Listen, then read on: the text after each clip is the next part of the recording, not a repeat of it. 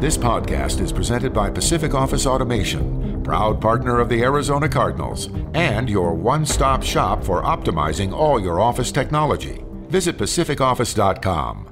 Problem solved. J.J. Watt in the backfield. J.J. Watt, baby. Connor to the 10, to the 5, and into the end zone for the touchdown. Welcome to Cardinals Underground, presented by Pacific Office Automation. Visit pacificoffice.com. Problem solved. Touchdown, Kyler Murray. That defender is in multiple pieces. Oh, that was nasty right there, right? The latest news and notes from the guys who cover the team. Drilled by Simmons. Isaiah Simmons is balling. Bring it on, bring it on. Slammed to the ground by Budda Baker. Like a torpedo, he came flying into the backfield. I ain't scared of nobody. Here's Paul Calvisi.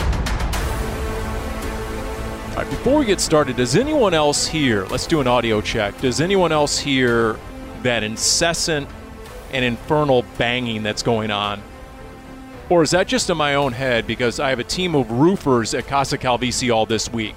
So the nonstop banging and hammering and sawing and power drills, and it's like it's just embedded in my head. So consider yourself lucky over there, Darren Urban, that you can just ignore me as we speak here on Cardinals Underground, Danny Sarek, and just the peaceful bliss that is your house and your existence. That you don't have that. I'm thinking getting a new roof. That's expensive there, Paul. I'm putting the pounding in a pounding headache right now, and you're just over there without a care in the world. At least he's not yawning.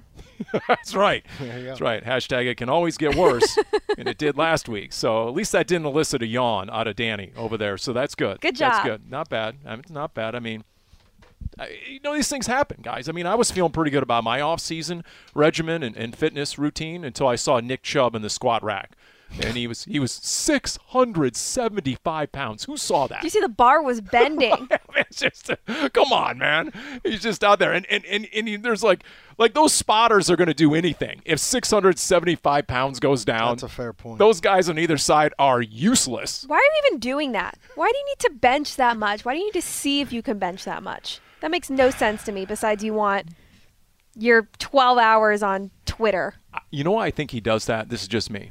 Because it provides a reminder to every 180, 190-pound DB that thou shalt not meet me in the open field, that you should make a business decision. When I get to the second level, get out of my way because I squat 675 and I will truck you. And I was going to say 12 hours on we're an Arizona Cardinals podcast, and we're sitting here talking about Nick Chubb. So always got to go into works. the details. I'm Just sorry. saying. I mean, it's either that or Tom Brady's broadcast contract. I don't know where else you want to go here before we've got 10 more years before he retires and gets to the broadcast booth. So that's right. Well, he's coming to town. There's my segue into the schedule. How about that? He's coming. Go. Darren, is this going to be the first time Tom Brady has played the Arizona Cardinals in Arizona? No, but it will be the first time he's played in this stadium. Because he played at Sun Devil Stadium 2004. Gotcha. Okay. All right. I 23-12, the Patriots won that game. Why I know that number, I don't know. But was that? Am I confusing that with the Packers game? What was the game where there was early September sellout and Dexter Jackson had an interception in the end zone to wrap up the win? Okay, but I was more going to go with the fan base that came to Arizona, and it was about 105 that day, and it was about 135 on those metal bleachers. Yep. And about every single visiting fan that came, it was either Green Bay or New England, was sunstroked. Now, if I recall the New England game, for whatever reason, I feel like it was somewhat overcast, even though it was early in the season. I mean, I'm not saying it wasn't warm, but gotcha. The sellout, the Packer game was hotter than heck. That's the one that I'm remembering. Yeah, that's the okay. That's. As our Jim Omohundro notes, it was the Tom Brady game was the same game where they retired number 40 in honor of Pat Tillman. Yeah. So that was what was notable and remarkable about that game. So the schedule is coming. The full 2022 NFL regular season schedule going to be unveiled. It'll be 5 o'clock Arizona time on Thursday. NFL Network, NFL.com, azcardinals.com, all the other platforms. And did you see where Drew stand on the Red Sea Report, guys? He was asked by Craig Grialou, all right, so what do you look for as a player? He said, the first thing I look for, this is Drew now, is whether there are any cold games on the schedule, any potential bad weather games. So at least I have one thing in common, a pencil neck sideline reporter with an NFL player. He said then he looks at where's the bye, where are the division games, what games are in prime time, do you have any primetime games on the road, like in Sunday night or Monday night, you're going to get back in the middle of the night. So those are some. What do you guys look at when the schedule comes out? Bye week, and that goes first, and divisional games, mostly at the end of the season, when it's going to be crunch time for most likely winning the division, making the playoffs. That's what I want to see, right? Like, are we playing the Rams, the 49ers, the last 3 weeks of the season? That's what I'm looking for when those matchups are. And when's the bye week of when the players are going to get the rest, kind of evaluate that part of the season. And, of course, we have the Mexico game. So what's surrounding that in November? I'll be honest, I'm purely selfish, Paul. And so I care only about – and it's funny that Drew mentioned this as well, about the primetime games and how it screws up your schedule. I know fans are desperate for primetime games because they feel like it has some kind of a residual effect on respect or whatever people think about getting primetime games, but I hate primetime games. I'd rather have a day game. I'd rather get home at a decent time. I'd rather, whether it's home or road, and I'd rather have a week that plays out normally. And that's kind of what Drew was saying, is how primetime games, whether it's home or away, can tend to screw up your week, especially if they're away. So you don't want to be like the Chiefs or the Cowboys last year, who had 6 primetime games apiece, tying the all-time record. I mean, I get it. I think it's safe to say that this team is not going to get 6 primetime games. And, in fact, they've got one, because we already know about the Mexico City game. That's a Monday night game. That'll be the Monday of Thanksgiving week. Yeah, going into Thanksgiving down in Mexico. They're going to have a Thursday game, and my guess would be the Thursday game would probably be a road game, because I feel like they played at home on Thursday the last couple of years, so they'll probably do a road Thursday game. I don't see them necessarily getting a Sunday night game. I could be wrong. Maybe another Monday night game, but you don't think we'll even see. as the away team, a Sunday night game, some of their matchups? I will say that the schedule does lend itself. But see, the issue you have with the opponents that they have is that, I mean, for like the Chiefs, first of all, the Chiefs playing anybody is almost a given. Like that's gonna be interesting. And now that the Raiders are better and the Chargers are better and the Broncos are better, I mean, I think Chargers. I think quarterback duel. That's where my mind was going. You think Chargers Chiefs on Sunday Night Football? No, Chargers and Cardinals. Oh, Chargers and Cardinals. I mean, that's what I meant to say. Maybe, but I don't know if I don't know. I mean, I guess we'll see. I've been around this a long time. I've been around the Cardinals for a long time. Even when they're good, they don't tend to get a whole lot of primetime nods. They just don't. I mean, even in 2015, when they ended up playing a bunch of primetime games, I think they were flexed into 2 of them.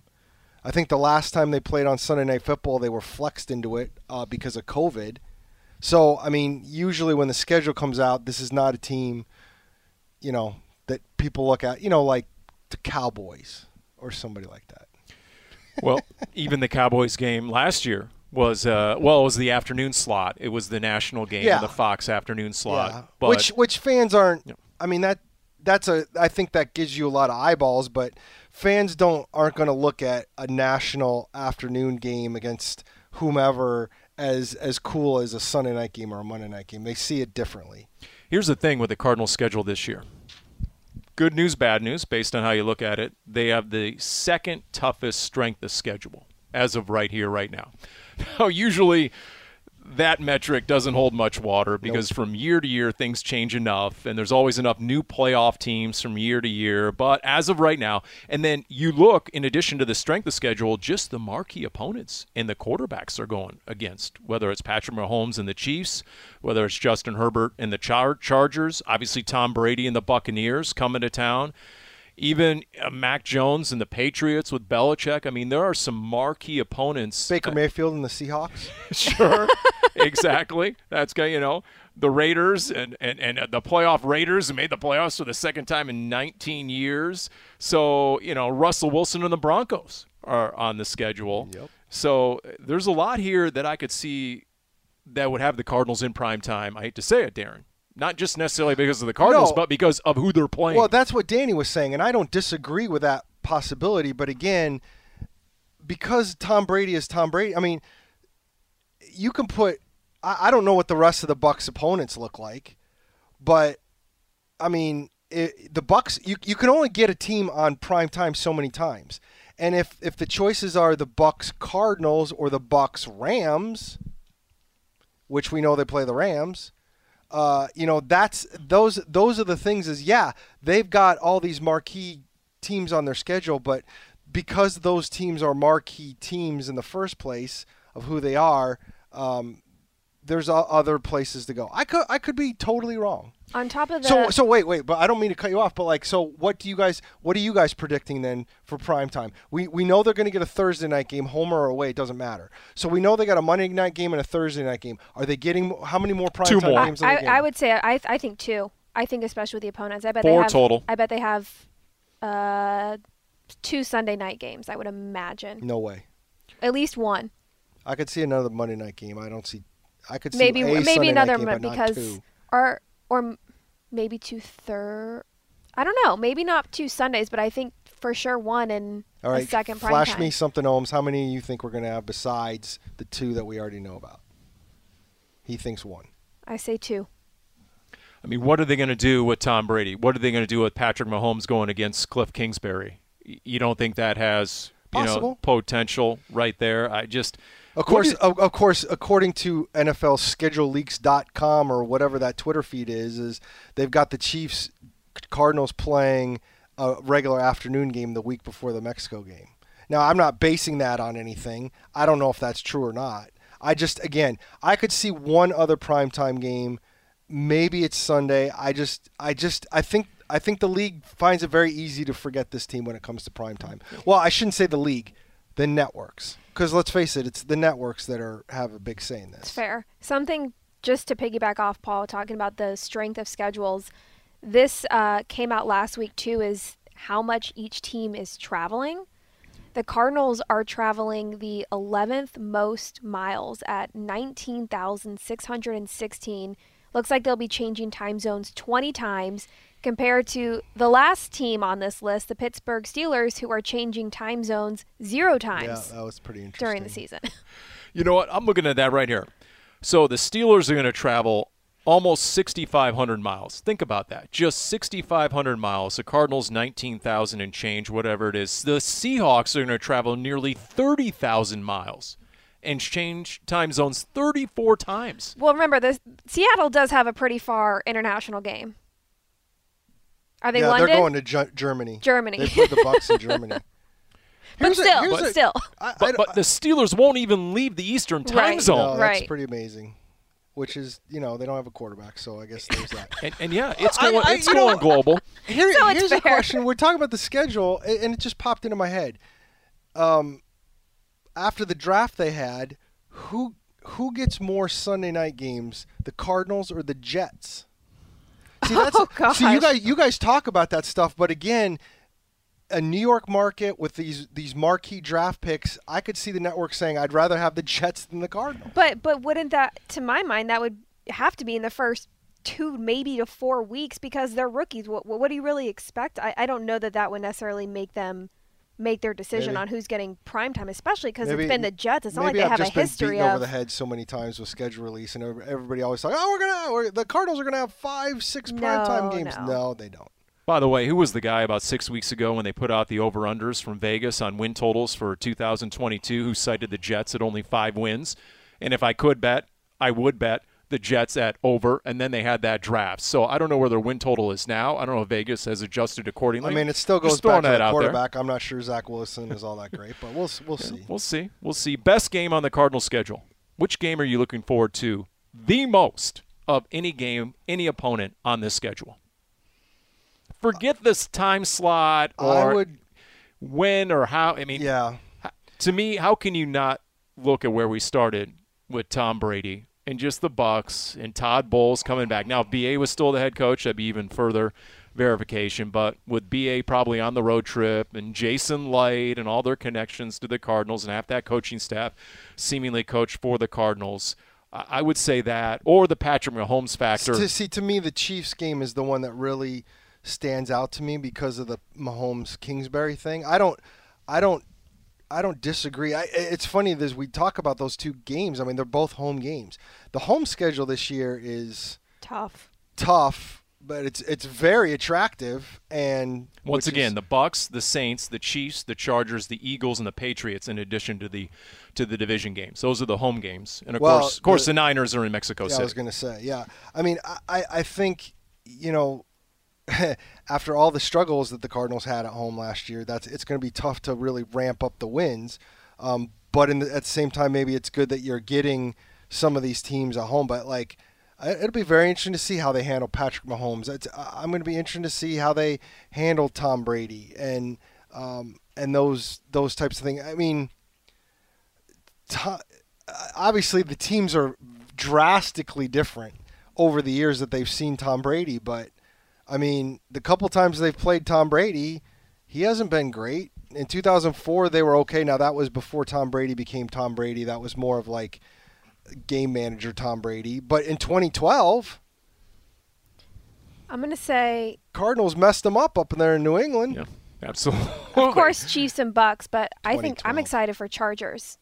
I think that team is exciting to watch. I think that team is exciting to watch, and I think that will be a really tough matchup as well. Not only, Justin Herbert and his arm, but what they've done on defense too, and how they've kind of molded their team around a quarterback on a rookie contract, and maneuvering all that while they can with the money. So I'm going to say Chargers. Best road trip, best road venue.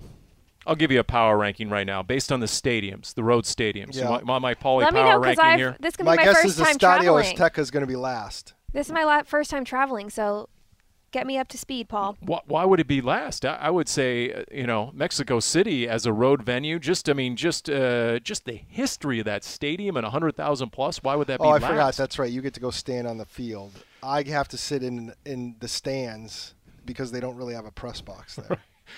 So actually, in my power rankings, I would put Estadio Azteca number one. Honestly, just the road trip. In all the years I've been doing this, I would say that Mexico City 2005 trip was top 5, maybe top 3.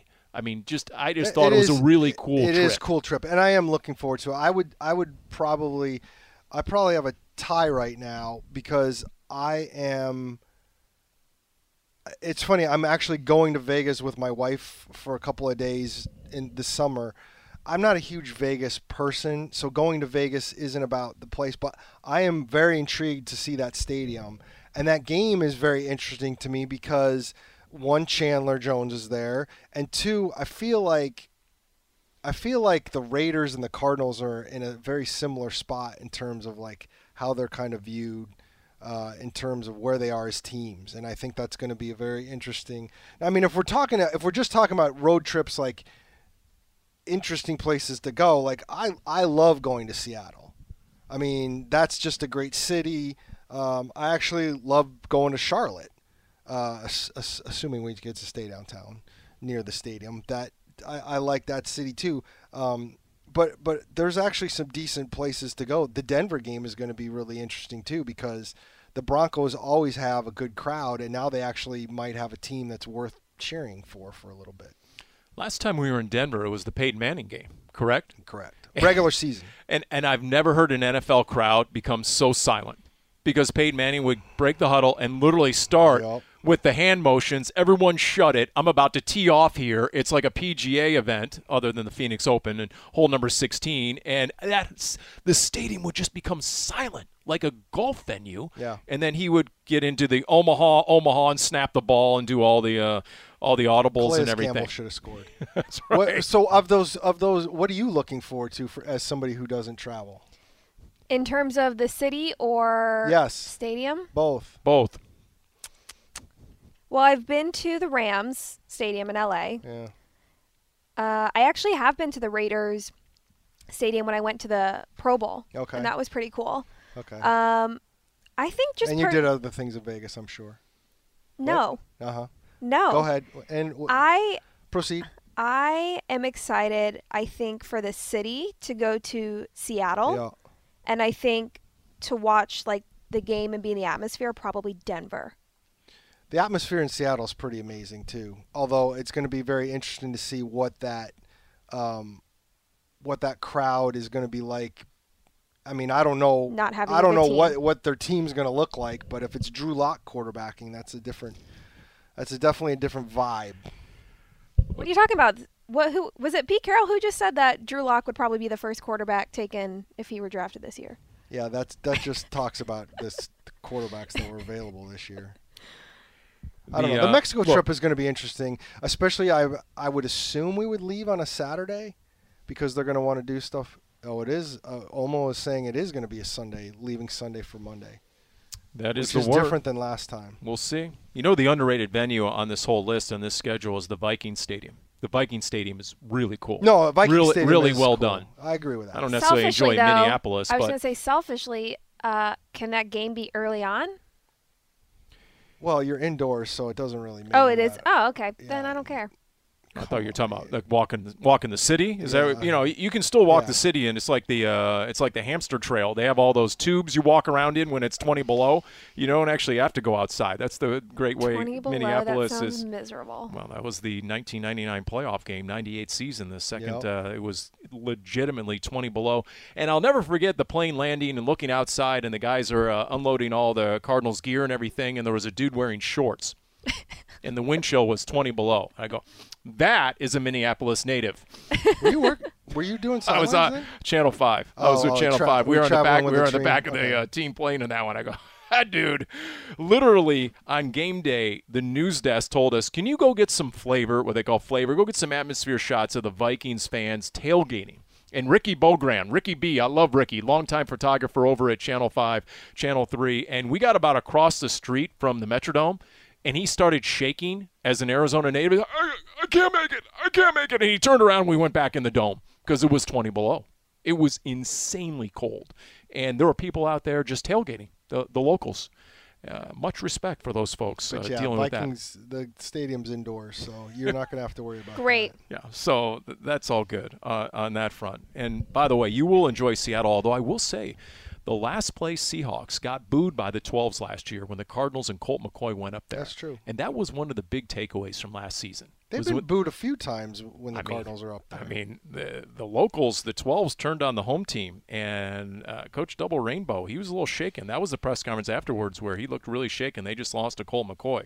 So look, I mean, Cardinals' schedule comes out, and then we'll go from there. And, the Raiders Stadium, definitely looking forward to that, and we'll see. And then, of course, the preseason, right? There's going to now 3 preseason games, right? Just as a reminder, a refresher for everyone. Again, that's what it is. Assuming no hurricanes. That's right. That's right.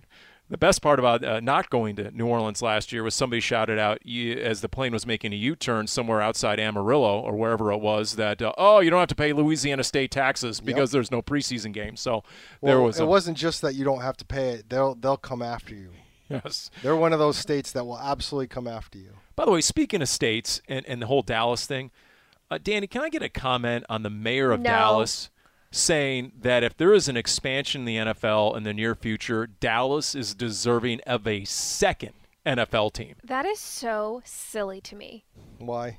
Because no team will compete with the Cowboys there. Probably true. I don't understand. The Chargers exist in L.A. with not much of a fan base. Look, I'm obviously not invited to the owners' meetings, but I would imagine that Jerry Jones has some power and would probably not. That vote would not get approved to have another team in Dallas. I'm just going to state for the record, I think this is my personal opinion, and nobody's inviting me to owners' meetings either. I think expansion of the NFL would be dumb. I mean, this league is having a hard enough time finding enough quarterbacks for the teams that it has.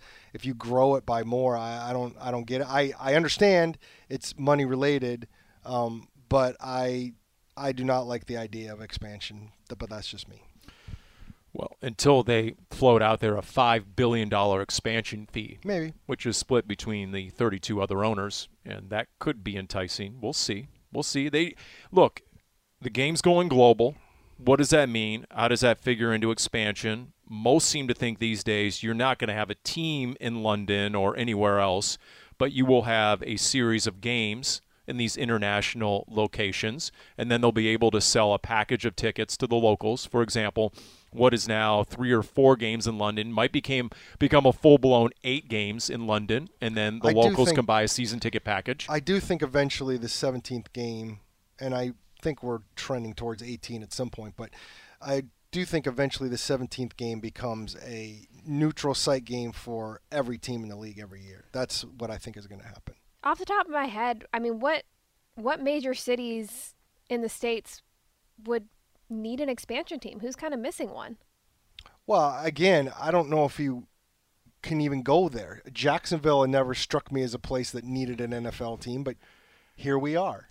So I'd agree with that. I'd rather move Jacksonville and relocate Jacksonville to a deserving, worthy, legitimate NFL market than expand the NFL. I mean, right, but where's the NFL market? But where's the hole? Go back to St. Louis. I mean, yeah, you've got St. Louis. Beyond that, I don't know if there's many other places, but you just never know with the NFL. I mean, and there's been times when they've had only one extra team. Was it Houston that came in by itself? I honestly don't remember. There was a time when the NFL actually had an odd number of teams, because that is why the Cardinals had the dreaded Week 1 bye in 2001 and didn't play the weekend before 9/11, was because the Cardinals actually were off that weekend because there was an odd number of teams. So I mean, it's not unheard of to add one team either. But I don't know if St. Louis is getting a team anytime soon now that they've been suing the NFL and all that stuff. So we'll see. My friends from college who live in St. Louis would sure love a team, because not a single one of them stayed a Rams fan, and not a single one of them moved over to the Chiefs. It always cracks me up, and I know I'm getting far off topic, but it's a podcast. That's what we do. It always cracks me up that St. Louis gets so angry about the Rams getting stolen from them when the Rams came from L.A. So, didn't they steal the Rams in the first place? Yes. And you can make the argument, okay, the Arizona stole the Cardinals, except the Cardinals came from Chicago. You didn't have them. You took them from Chicago. And you didn't take them. I mean, obviously these owners want to move, but I don't know. Food for thought. Yeah. Well, look, the game is definitely going global. You see the NBA is going to play a preseason game in Abu Dhabi. I mean, okay. And then, do you see this one? I marked this one down. According to Front Office Sports, Chris Paul, Larry Fitzgerald, and Kelvin Beachum are all investing in the world's most popular cricket league. They're now minority owners. Is that Chris Paul, the Commanders of a team? That is important to note. Of a team in India that is a cricket franchise in India that's worth over $1 billion. That's how big cricket is in parts of the world. And Larry Fitzgerald and Kelvin Beachum are among the minority owners. Well, as long as you brought it up, Paul, our crew that just went down to Mexico for the draft ate crickets while they were down there. So that may be something we partake in. Chocolate covered? No, I think they were deep fried. Deep fried. I would try that. Once. I'd try that once. How about the cow's tongue? But you know what? I take that back. I don't know about cow's tongue. I feel like I would almost try anything once just to try it, but I don't know about cow's tongue. It was described to me as looking exactly like a cow's tongue would, and there's just no way I'm trying that. Yeah, the texture I don't think I could get behind. I don't think I'm doing crickets either. I could do a cricket. Why am I eating something that I'm chasing out of the backyard? What's the upside? What's the upside? It would be good just to see what it tastes like. I don't know your eating habits, Danny, but my guess is you have found many, many, many things in your life that already taste good. Why do you need something else, like a bug? You don't have, you just don't want to try it just to try it? No, just to say not you've tried a really. cricket? I mean, if somebody wants to pay me, maybe. I'll pay you. This seems like a good time to interject with the NFL.com article that's out, and here's the headline.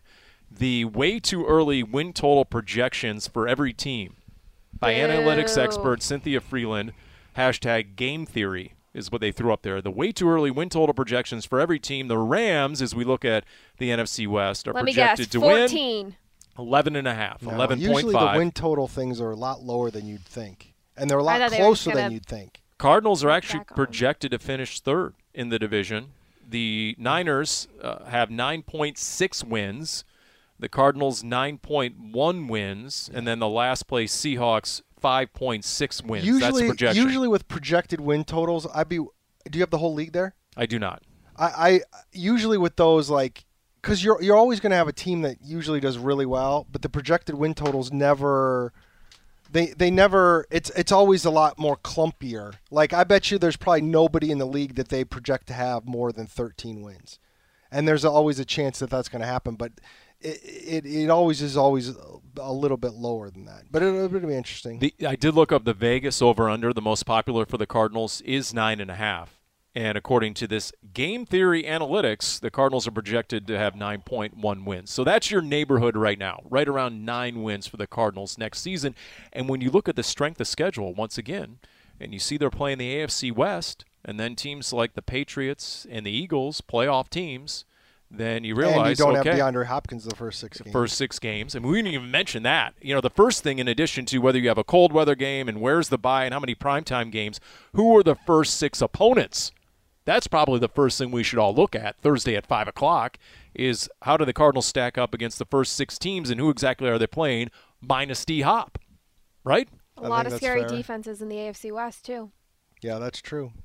But again, that's the league, and I think the way this team is now set up with what we saw in terms of what they decided to do in free agency and the draft and those sorts of things, I mean, this team is going to have to score to win. But that's every team.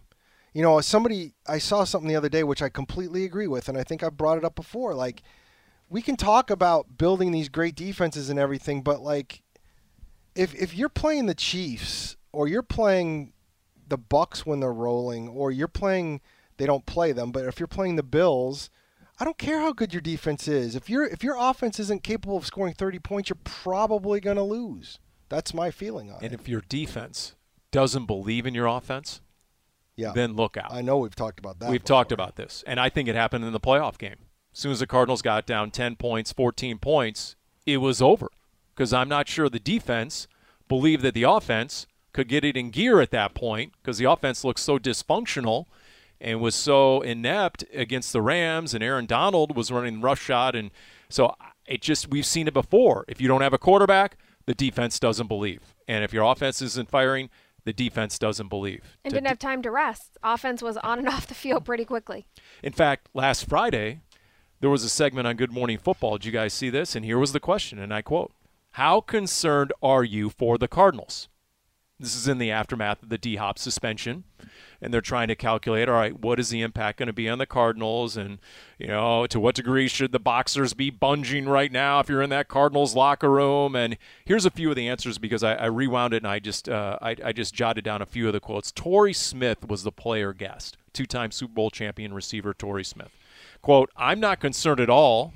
This team has been on a tear at the beginning of seasons." Okay, there's an interesting theory. The Cardinals have been nails to start seasons, especially last year. Although you can argue they got lucky in the Minnesota win in week 2 and maybe even Jacksonville with Trevor Lawrence throwing them. It's just a tailor-made pick 6 perhaps. But again, if we start talking about luck, then I would also say luck worked against them in the Packers game that they lost. Okay. That stuff evens out. I truly and believe in the that. Jacksonville game, there was the kick 6 at the end of the first half. So, okay, all right. Peter Schrager, I'm really concerned. I think it's a huge deal. D-Hop is amazing, and it's more than a quarter of the season. And then Tom Pelissero weighed in and said, what happened to Kyler's productivity without D-Hop? And it was sort of a rhetorical question. They threw up a graphic, the before and the after, and Kyler's numbers and his productivity and the touchdown to interception ratio and everything else, and his passer rating, which obviously nosedived without D-Hop. So I thought that was an interesting question. How concerned are you for the Cardinals in the wake of the 6-game suspension? I'm not going to say I'm not concerned because we all know how much D-Hop means to this team and makes this team better just being on the field. And I've said this before, I have a different expectation and a different standard for how this offense is going to work because they now have a heads up that they are going to be without D-Hop for the first 6 weeks, as opposed to last season when it happened in the middle of the season. He kind of came back, then got hurt again, and it was just kind of figuring it out, which during the week is already so crammed with how much time you have to install things and, really up the chemistry with all these players. So now that they know what is coming and they have time to work around that and build chemistry, and the Cardinals brought in a player who already has chemistry, not just from the past with Kyler Murray and Hollywood Brown, somebody who was training with Kyler in Dallas this offseason. I have different expectations and different standards for how this offense will operate without DeAndre Hopkins on the field. I would agree that you have to have a different offense. If you're going to come out and try and run the same offense that you would with D-Hop, then it's not going to work. That was proven out over the last 6 weeks of last season. You need a different offensive identity without DeAndre Hopkins. And I think we've seen some of that with the re-signing of James Conner and with the tight ends. I think the Cardinals realize, they better evolve. I bring this up, and I think it's apt. Sean McVay, without Robert Woods, tried to run that same 10 personnel offense where they led the league in 10 personnel, 4 wide receivers. And they lost 3 in a row, including the Cardinals' beatdown of them in week 4. And McVay said, you know what? This isn't going to work. We don't have the same type of talent in the receiver room, and this is before OBJ was up and running and really up to speed. And so he said, you know what, we're going back to the Todd Gurley offense. We're going to be much more balanced. We're going to use our running backs a lot more. We're going to go between the tackles. And look at what happened to the Rams. They took off. And so I think there's something to be learned there for the Cardinals. If it's a copycat league, you need to look at the Rams last year and how they evolved things. Now, is it going to be the exact same offense McVay was running? No. But I do believe that you will see a lot more 12 personnel. Dare I say 13 personnel if Max Williams is available the first 6 games of the season. No way. You could. Absolutely. Cliff Kingsbury. So you didn't believe in him when he said he doesn't want to do it? Okay. Totally sandbagging. It's like Larry on the golf course, completely sandbagging when he said that. If those 3 tight ends are available, there will be packages. There will be blood with those 3 tight ends. I honestly I'm going to take believe that. Absolutely, we'll see. I'll take that bet. And what's interesting is Drew Stanton on the Red Sea Report this week, I caught a little bit of it. And here is his quote. When the Arizona offense bogged down last season, it's when the Cardinals couldn't run the ball. That was according to Drew, when they were no longer a balanced offense. Now, was that because of the fact that D-Hop wasn't commanding as much attention and defenses were able to put another player in the box? I'm not sure. Didn't get into the X's and O's of it. But Drew did go on to say that the tight ends, I'm quoting loosely now, the tight ends allow the Cardinals that much more versatility in the play calling and much more versatility than when you have 4 receivers on the field, because with the tight ends on the field, you're not showing your hand as much.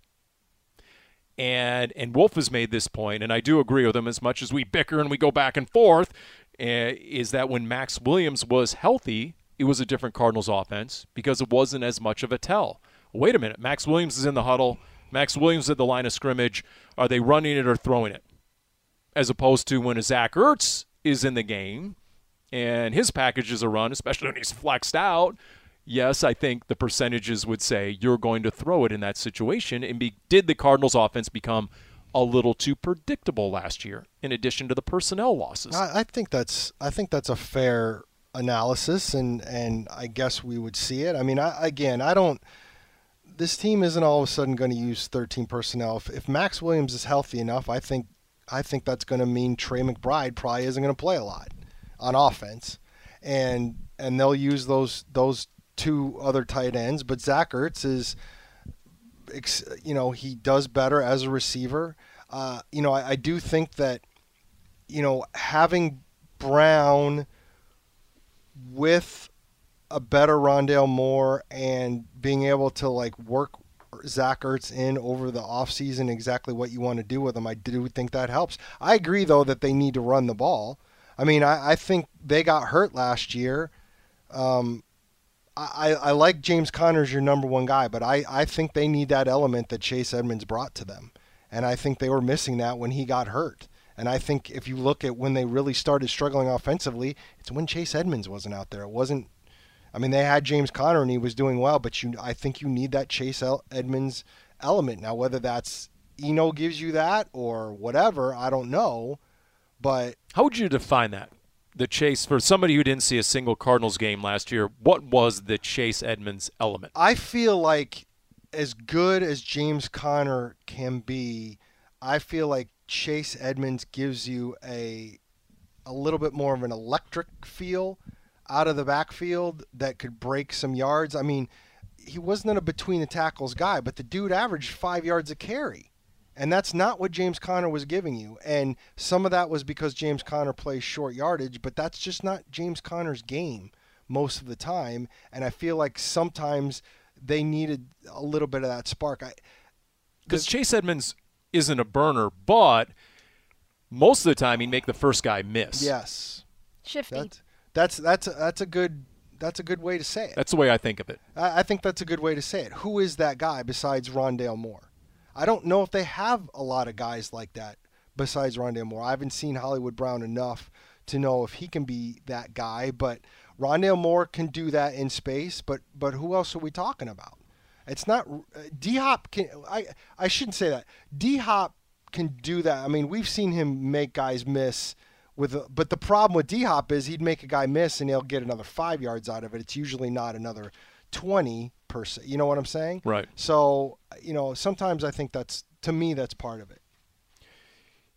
The other thing I think of too, and this, like if you're going to say, okay, how concerned are you for the Cardinals this coming year? I would say if one is D-Hop, 1B, I would say, can you stop the run? That's what I'm looking at right now, especially in your division. Does Kyle Shanahan make you stop the run? Absolutely. Look at the Rams and how they went to more of a run game. Look at what the Seahawks are doing right now, drafting the 2 offensive tackles, 2 rookies who are probably going to start, and then loading up on running backs, not just re-signing Rashad Penny, but Kenneth Walker, a high draft pick out of Michigan State. To me, if you're saying what's an under-the-radar concern that I would have with the Cardinals, it would be their ability to stop the run because they did not go with either a big defensive tackle in free agency or the draft.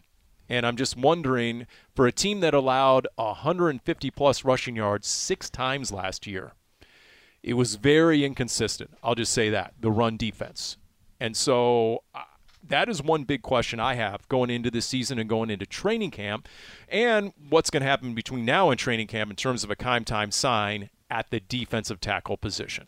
I think in general that front seven on the defense is how much better off are you now than you were a couple of months ago. And I don't know that yet. We got to wait till these players get out on the field and start seeing what these rookies in the 3rd round, Cameron Thomas, Myjai Sanders, as those outside linebackers, how disruptive can they be? And, nose tackles, you're right, defensive tackles, like how much can they really stop the run and stuff that inside?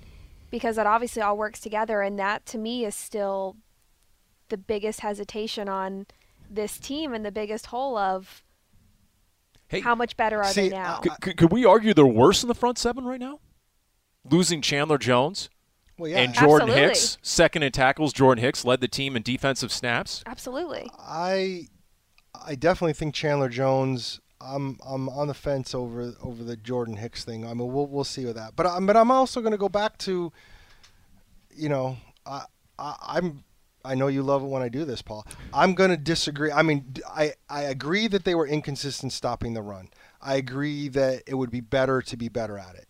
I would want to go back and look. I would say that their struggles down the stretch, I find other things that are much more alarming than when they went on their losing streak, and I was looking at it the other day, like they only gave up 4 yards a carry. Like they had a couple games where they definitely did. Colts game, which they almost won. Yep. Not the Cowboys game. The Seahawks game obviously was bad, that last game. Yep. Over but 200 again, yards rushing in that one. But the Cardinals, the intensity there in that final game wasn't. And I agree. And I would want to go back and look at those losses. I would still say that if you are able, and I know you're going to argue, well, the run game means that you're in better passing situations. I just feel like I feel like if you can defend the pass, the run game, whatever. I mean, I I strongly feel, and I will with the way the rules are and how everything is, you're not getting beat by running teams. You're not. Even the teams that run well against you, if you stop their pass, you're not going to lose. The problem in those games is, can you stop the pass when you need to? And that's why we can talk all day about they didn't add a defensive run stop or whatever. That's not even in the same universe for me as worrying about their pass rush and where that's going to come from. Right, but you got to get that pressure to force the quarterback to get rid of the ball. And how about your secondary? What part of the secondary are you like not confident in right now? Well, I guess that's your concern. Well, again, when we're talking about defending the pass, it's not just the secondary; it's also the pass rush. Right. So obviously, those guys up front mean something. I mean, my point is if we're talking about worrying about defending the pass and defending the run, and what's a bigger concern, it's always going to be defending the pass. You're just saying as a whole. Okay, I see. Yeah. I got you now. If you look at starting with the loss to the Rams on Monday night, okay, that's when the big plays became a big problem. Yep. There were 3 plays in that game of 40-plus yards. Vance Joseph cited this. And until that point in the season, there were 3 plays of 40-plus yards allowed. So could you argue that all of a sudden the defenses became prone, the Cardinals defense became prone to giving up the big play? Was that the biggest problem down the stretch? You could. In that Colts loss, I'm just taking a quick look at some of the box scores. Cardinals defense allowed 5 plays of 20-plus yards in that game. However, I will say the only game the Cardinals won down the stretch was against Dallas, and they stuffed and stifled the Dallas run game. 17 carries for 45 yards. They gave up 2.6 yards a carry, and they made them one-dimensional. And even though Dak had 3 touchdown passes, 0 picks, the Cowboys lost. No, but why else did they win that game? They won that game because they were more efficient offensively in that game than they had been in any of those other games. I mean, if Tweezy's going to catch 2 touchdown passes, you're probably going to be in okay shape, even if you don't have D-Hop. And again, I go back, it's all got to work together. And it goes back to what I was saying earlier. We can talk about the defense. If this offense doesn't perform like it's supposed to, and I said this all offseason before 2020, and I said it all offseason last year, and I'm going to say it again this year. This team is built that it's got to be offense first. We can sit here and say defense, defense, defense, defense, defense. If this team doesn't perform like it's supposed to offensively, it's not winning. And I would say that's most teams in the NFL right now. You can get good defensive players, and there are going to be teams that have good defensive games. But you aren't, in my opinion, you are not going and winning Super Bowls if you're saying our team's built on defense and our offense just has to manage the game. You're not winning. And I'm not going to argue that. Not in today's game. I'm just saying if your run defense is a liability to that degree, for example, without adding to your defensive line for the most part in the offseason, missing your play caller on defense and your middle linebacker, basically the brains of the defense, and Jordan Hicks. I mean, Zaven Collins right now, completely unproven in that role. That's not has true. all the talent in the world. I mean, But defensive line, okay, J.J. Watt got hurt. I think that was a big deal. But agreed. This defensive line, the one that struggled down the stretch, and the one that we're talking about possibly going into the season with, it's no different than the one that was playing well at the beginning of last season. Jordan Phillips didn't do jack last year, so what are we talking about? Corey Peters? Did he make that much of a difference? Well, yeah, I guess I'm talking more the run defense in general, minus Chandler Jones. Teams had to put that much more attention to Chandler Jones. Maybe. So, but if you're running the ball, you weren't worried about Chandler Jones. Like on run plays, you're not giving extra attention to Chandler Jones. You're giving him extra attention on pass rushes. Now I think it's a fair point when you talk about Hicks, and I'm interested to see how that goes. And I think Jordan Hicks played solid football last year, but Jordan Hicks wasn't Bobby Wagner. I mean, if he was that good, they wouldn't have let him go. Here's the only thing, at Paul's point, he was calling the defense. And so that's the biggest thing for me is that was part of the reason that we heard of why he was playing more than Zaven was just that time as a rookie to get used to that and to understand that. But and so Jordan Hicks was calling the defense in the last few games when they were getting run over. So I would say they didn't get rid of Jordan Hicks because of performance. They got rid of Jordan Hicks because he's in the way of Zaven Collins. If they would have kept Jordan Hicks, he would have started again because the whole locker room knew maybe that he was the more qualified middle linebacker. Maybe. They had to pave the way. And it's hard to disagree with fans who cited, well, down the stretch when Jordan Hicks wasn't in there, you saw Tanner Vallejo and Joe Walker before you saw Zaven Collins. No, so it just contributes to fair. The question. I agree with you, and I'm not. You're not wrong on that. But again, I would say that I don't. The struggles they had down the stretch, you're naming some guys that they don't have. Those guys were playing, too, and that wasn't helping them. So, and again, I also. I guess it's going to be tough for me to come off the whole idea that, like, you're right, there was a couple of bad run defense, but, like, even the Seattle game, you're saying they weren't all the way invested in that one, that's a whole nother podcast. So, well, Cliff Kingsbury started his post-game presser. I vividly remember saying they wanted it more than we did. So, okay. Yeah, and they did run for over 200 yards, and, that's it's one of the first things I look at to see if a team is all in. Is what did the other team run for? Because most of the time, if there's a will, there's a way. When it comes to run defense, we'll see. That's all. I'm just saying in the Cardinals division, going against Shanahan, and now what the Rams look like, and most definitely the Seahawks, who are going to be run first. That's just okay. Because the only way the Seahawks are beating the Cardinals, I think we can all agree, with Drew Lock or whoever's at quarterback, is that they establish a run game, and that quarterback does become a game manager. Because Drew Lock is not beating the Cardinals next year. I think that would be, You would hope not. No. So, by the way, out on the field, speaking to the young guys, who's been out there and actually seen? You had some pictures of Hollywood Brown, right? I've seen a little bit, yeah. How's he look? For those of us who aren't out there, Darren, you're one of the few sets of eyes who have actually seen Hollywood Brown in action as an Arizona Cardinal. For what little I've been able to see him, I mean, it was the day that I saw him, it was really his first day out there. He spent a lot more time talking to Sean Jefferson and or Spencer Whipple, the two receivers coaches, than taking a lot of reps because he's learning what he's supposed to be doing. But I will say this, he can run. I saw a couple of them where you said you go long. Now right now there's no defense out there, so you don't know but he can get down the field awful fast. And then what's next? You're going to be out rookie minicamp. That's next on the schedule? Yeah, I mean, rookie minicamp will be this weekend, and we'll get to see some of these rookies that we'll keep talking about. But again, I've seen enough rookie minicamps in my lifetime. You're not really getting a good sense of much of anything, and they're going to run around. They're going to do more than the veterans have been doing because they'll have helmets on. They can go offense, defense. But even these days, I mean, coaches just don't do a whole lot. And then next week will be more phase 2, and then we'll finally get to OTAs, and we'll see. Again, those are voluntary. We'll see who shows up for those because I'll be here. There's still a significant amount of veterans who are not here or not participating on the field stuff. There's a handful of veterans that are here every day working out on their own but aren't out there on the field. And again, nothing wrong with that. That's what the rules say. So we'll kind of see how it plays out.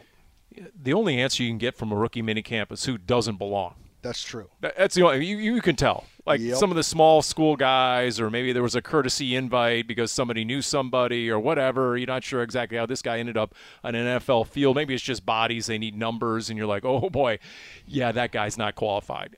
See ya. Now the guys who do look good, okay, but they look good in a rookie minicamp. So you don't know how they're going to look once Take it with a grain of salt. The real thing starts. So that being the case, and the incredible degree of difficulty, which rookie do you think makes the greatest impact? We're sitting here 6 months from now.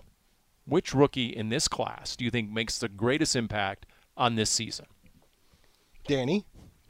I will have to say Cameron Thomas or Myjai Sanders, and I don't know between the two yet. And the reason I say that over tight end Trey McBride is because if Max Williams is able to make a full recovery and be on the field with Zach Ertz, I can imagine him getting all of that playing time over Trey McBride. I think there's probably a good reason to understand why they drafted Trey McBride. You have Max Williams on a 1-year deal. You probably want to get him going and have him be your future at that spot. However, I would imagine that Max Williams is going to get that 12 personnel package time with Zach Ertz. So that's why I would say Cameron Thomas or Myjai Sanders as an outside linebacker. Darren? I mean, I think that's where you go. I definitely would go pass rusher, and I'm going to go with Cameron Thomas just because he's a little bit more polished at this point. I do think Myjai Sanders is going to have a chance to come off the edge, but I think again, when you talk about production, maybe I think the way you look at it, I think Myjai Sanders has more of a ceiling of what he potentially could be. But Cameron Thomas is the one with the production in college and those kinds of things, and he's a try-hard guy. And I think try-hard guys, I think they can have a little bit more of a quicker impact as a rookie, and they're going to need somebody. I mean, honestly, guys, I think it's going to be fascinating the way these next couple months play out, and right before training camp, and do they sign some veteran pass rusher out there? Yes.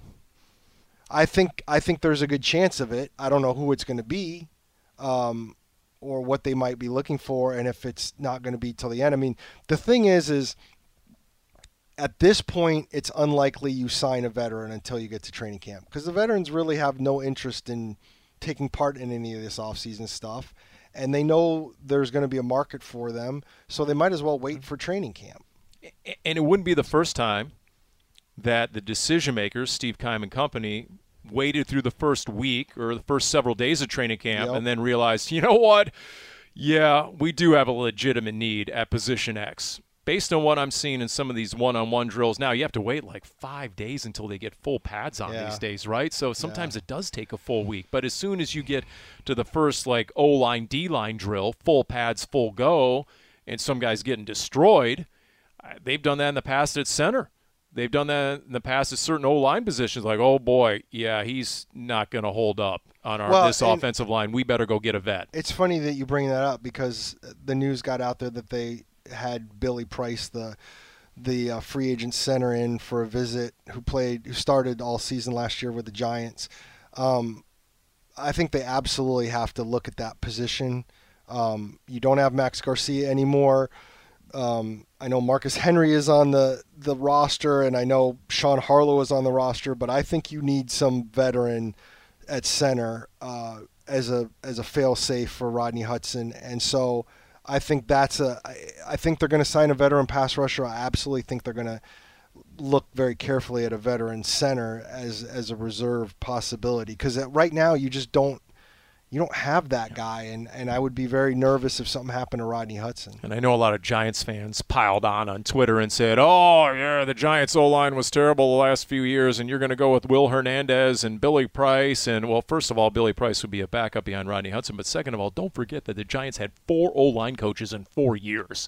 There was a lot of dysfunction going on on the Giants, especially on the offensive side of the ball. When you talk about rookies, too, I'm not going to completely rule out, believe it or not, I'm not going to completely rule out, is it Lecitus? The running back. Oh, Lecitus Smith? Lecitus Smith.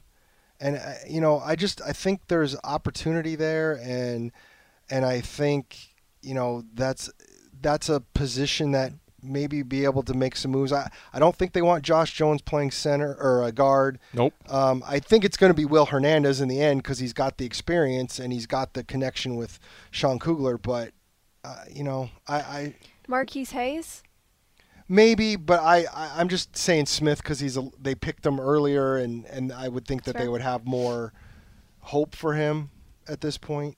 It's funny because that last day of the draft, you look at your draft picks and you're thinking, okay, you have your high draft picks, which are Sanders and Thomas and McBride. Oh, by the way, none of them are first-round picks. And then you had your later picks because there's this big group, and you're always looking at, Ingram and Smith especially, but except those aren't your 4th and 5th round picks; those are 6th round picks, and it does matter where they get picked, because if this was a normal draft and your team had at least one pick in every round, you wouldn't be thinking as much of Ingram or Smith because they're 6th rounders. But because they were the next guys picked, right, you view them a little bit differently. See, I view Keontae Ingram just as similar to the edge rusher position. You have a need for a backup running back. And is it going to be Jonathan Ward? Is it going to be Eno Benjamin?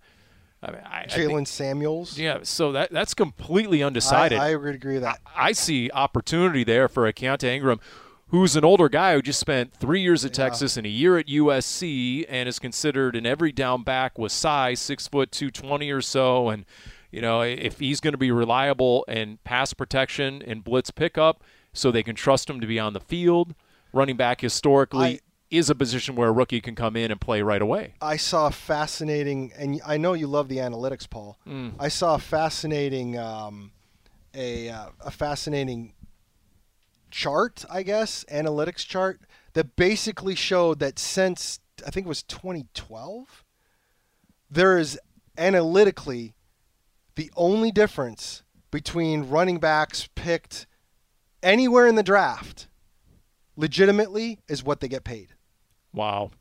It's provable. I mean, obviously there's outliers and Derrick Henry's been good and everything. But basically, if you look at all running backs as a whole, the only difference if you take a running back in the first or second round compared to maybe the 6th or 7th round or later in the draft is the amount of money they get paid. Because production-wise, it's not enough to want to draft a running back early. And I think that when you talk about teams that draft running backs, I mean, I think with the analytics department this team has right now and the way Steve Keim looks at stuff, I don't think this team will ever draft a running back high ever again. Because, again, it makes no sense. The way they produce and the way you can find them and the way you can plug them in, I just don't see it happening. And look, these are guys who have played a lot of football. Like Lacita Smith made 37 starts at left guard, right? So here's a guy. Now, if they put him on right guard, to what degree is there going to be a position change there? Is he going to have to learn? You know, it's like going from meeting with your right hand to your left hand. You know, we'll see if there's a learning curve there. But, you know, these are guys we're citing. It's not like DJ Humphries, who came in as a young rookie and obviously wasn't equipped to play his first year in the NFL just in terms of maturity and being a professional. I mean, these guys are, you know, have spent 4 or 5 years in the college game. So I think it bolsters their chance to perhaps compete for playing time in addition to the Cardinals' need. So we'll see. But was it weird not to have a first-round pick, by the way? Is it weird, just not to have it is to me. Yeah, but I mean, like who you got. It's not like they didn't do anything. Well, no, I'm not trying. I wouldn't downplay it by saying, you know, they screwed something up. It's just, for me, it's weird going out to rookie minicamp. I mean, that's always the thing. Like, you have the draft, you have a first-round press conference, more than what Hollywood Brown did. It's a whole thing. And then when you come out to rookie minicamp, that first day of practice is always, okay, the story is the first-round pick. How'd that first day go? And we really don't have that. I mean, I guess we'll do it with Trey McBride, but just seems weird. How old is Hollywood Brown, by the way? He's 25, right? He's still right there in that age range. He's with younger than Kyler, me, Paul. So there you go. By the way, speaking of young, how about some of the Cardinals assistant coaches who are promoted? Whether it's a Spencer Whipple or a Cam Turner, now co-pass game coordinators, and then Sean Jefferson, associate head coach. Isn't Sean Kugler associate head coach as well? Are there two of those as well, or no? It's Jeff Rodgers is the assistant head coach. That's it, assistant head coach for Jeff Rodgers. And Sean Jefferson is an associate head coach. Okay. See, I needed that clarification. That's good, Darren. That's good. So, I mean, I think that's cool for Sean Jefferson. Again, I think that's another step towards when you're trying to get minorities opportunities to do more stuff in terms of what they do on a staff. And I think it's also a little bit under the radar. Last year they made Kugler the run game coordinator. I think the fact that there are now co-pass game coordinators, everybody wants to talk about how Cliff Kingsbury doesn't have an offensive coordinator. Well, it may be three-headed, but he essentially has an offensive coordinator now.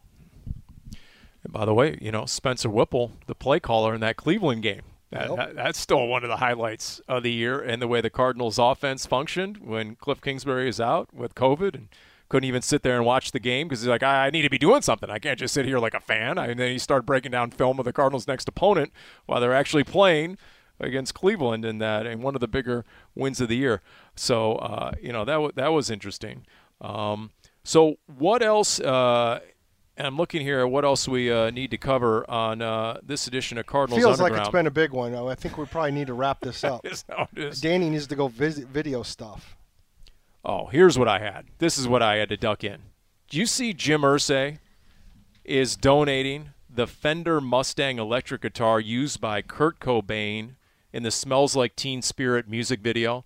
He's a huge guitar collector, and he has one of the most desirable guitars of all time. And so he's donating it to a mental health awareness campaign to raise money. They're going to auction it off. And he said, by the way, I don't plan on losing that guitar. The opening bid I've already made at $2 million. Jim Irsay, the Colts owner. Jeez. It'd be nice to have that kind of money. And by the way, I guess Kurt Cobain's family and all that supported the move, and they threw other items in from the Cobain estate into the auction block, et cetera. So there you go. The iconic. Are you familiar with that video, Danny, by the way? The Smells Like Teen Spirit? I know the song, but I'm not familiar with the video. I'm sorry. She's got bowling on her mind right now. She's got to go bowling. Not sure if I should. By the way, Hollywood Brown's going to be 25 next month on June 4th. That is the answer to that question. So, same age as Danny. So. Thank you. You think so? I don't know. Do I look 25? You do to me. Cool. Thank you. I'm partially offended that you haven't seen the Kurt Cobain video, so there'll be no platitudes coming from yours truly as we wrap up this edition of Cardinals Underground, brought to you by Pacific Office Automation. It's deflating.